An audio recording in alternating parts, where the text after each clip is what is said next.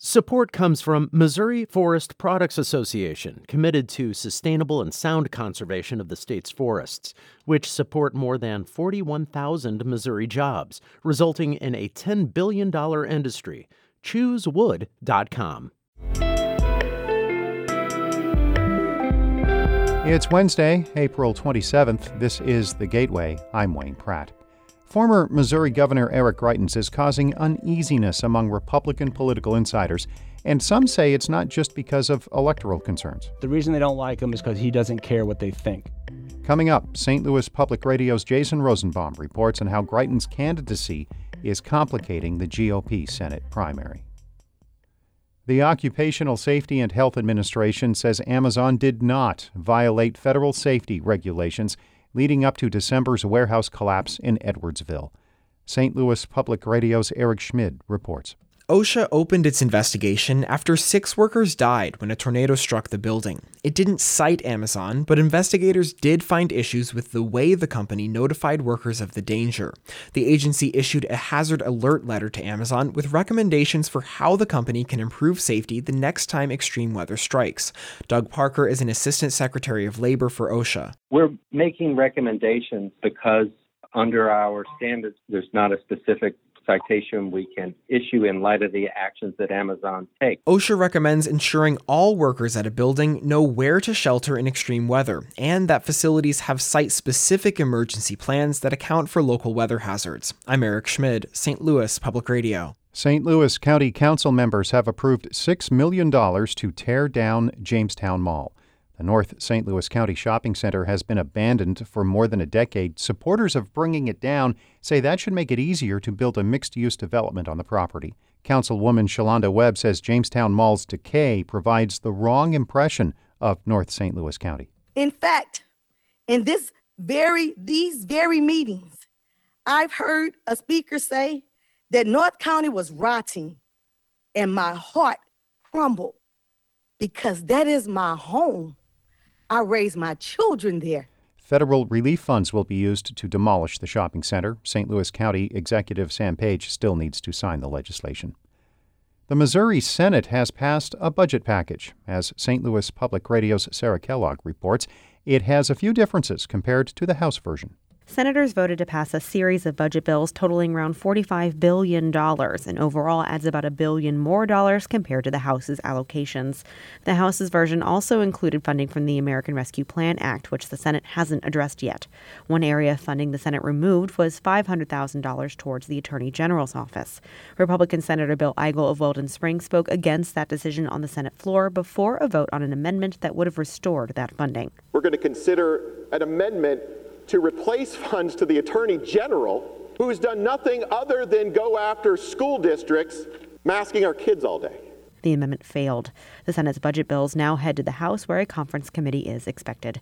In Jefferson City, I'm Sarah Kellogg, St. Louis Public Radio. The Missouri Supreme Court has given 3 local governments permission to challenge the constitutionality of the state's Second Amendment Preservation Act. The ruling does not address whether the law violates the state's constitution. It says the governments do not have to wait to raise that legal question. The measure, approved in 2021, blocks local police from enforcing federal gun laws or face $50,000 penalties. St. Louis and Jackson counties sued, asking for the law to be declared unconstitutional. A lower court decided the governments had other avenues to challenge the law and threw out the case. President Joe Biden has issued his first acts of clemency, which include 5 Missourians. More from Carlos Moreno. Biden issued 3 pardons and commuted the sentences of 75 people imprisoned on low-level drug offenses. Among those was 46-year-old Paul Lupercio of Blue Springs. Lupercio was sentenced to 20 years in prison for conspiracy to distribute marijuana and cocaine and was scheduled to be released in 2025. After Biden's commutation, Lupercio will now walk out of Leavenworth this August. The 4 other Missourians granted clemency were also convicted of conspiracy to possess or distribute illegal drugs. Biden said he granted clemency to people who would have received a lower sentence if they were charged today under the First Step Act, aimed at reducing long federal prison sentences. I'm Carlos Moreno. Those other Missourians include 2 men from St. Louis, 1 from Sikeston, and another from Buffalo. 4 people from Illinois are on that list.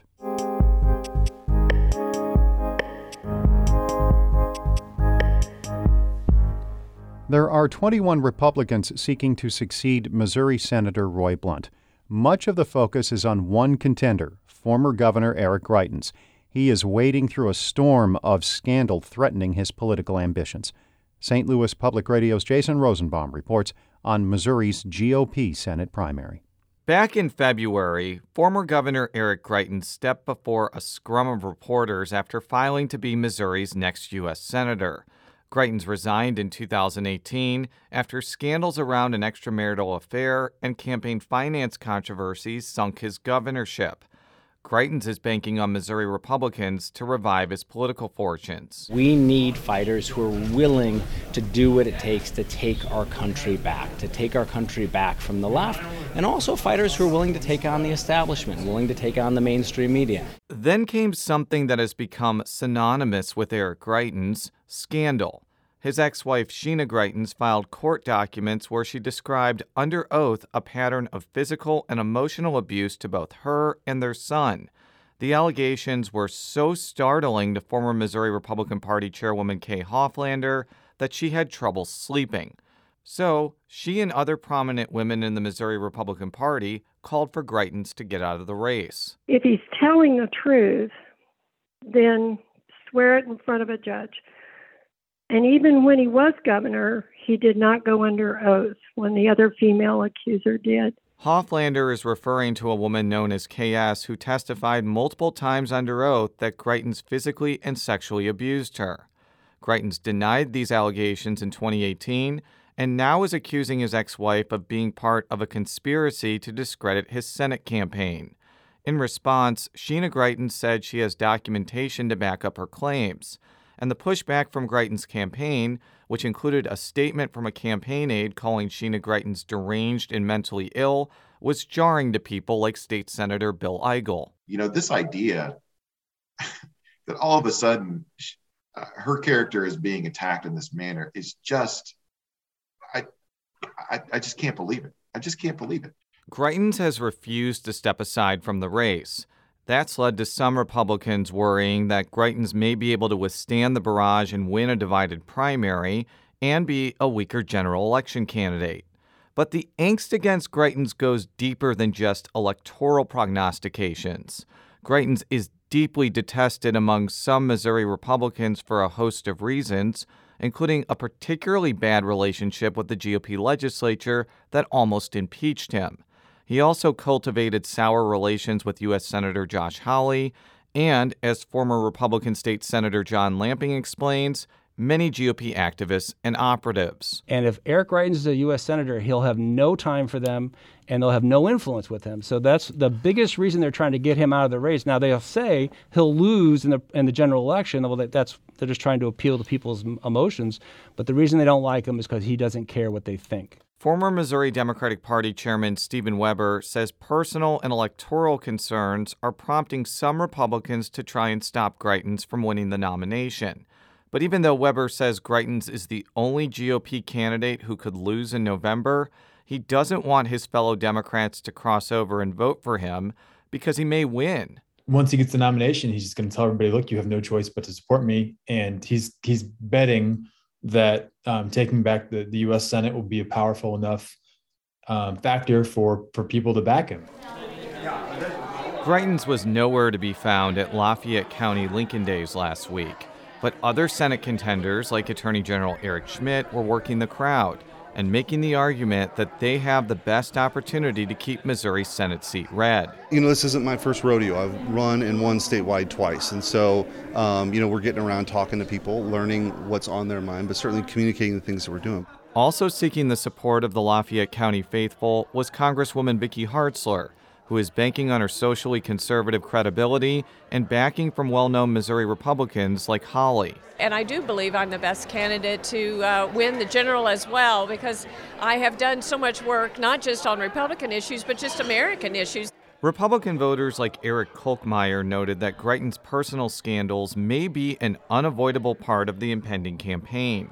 But the Odessa resident added he'd like to see candidates focus on issues that actually affect people. I don't like the drama. I want the best candidate. I want somebody that's issues driven, that's personally aligned with me values wise. GOP contenders are raising and spending millions to convince Republicans to send them to the U.S. Senate. Republican voters will make the final call on August 2nd. I'm Jason Rosenbaum, St. Louis Public Radio. Jason is our senior political reporter. Shula Newman is the executive editor of St. Louis Public Radio, a listener-supported service of the University of Missouri-St. Louis. Music by Ryan McNeely of Adult Fur. I'm Wayne Pratt. This has been The Gateway.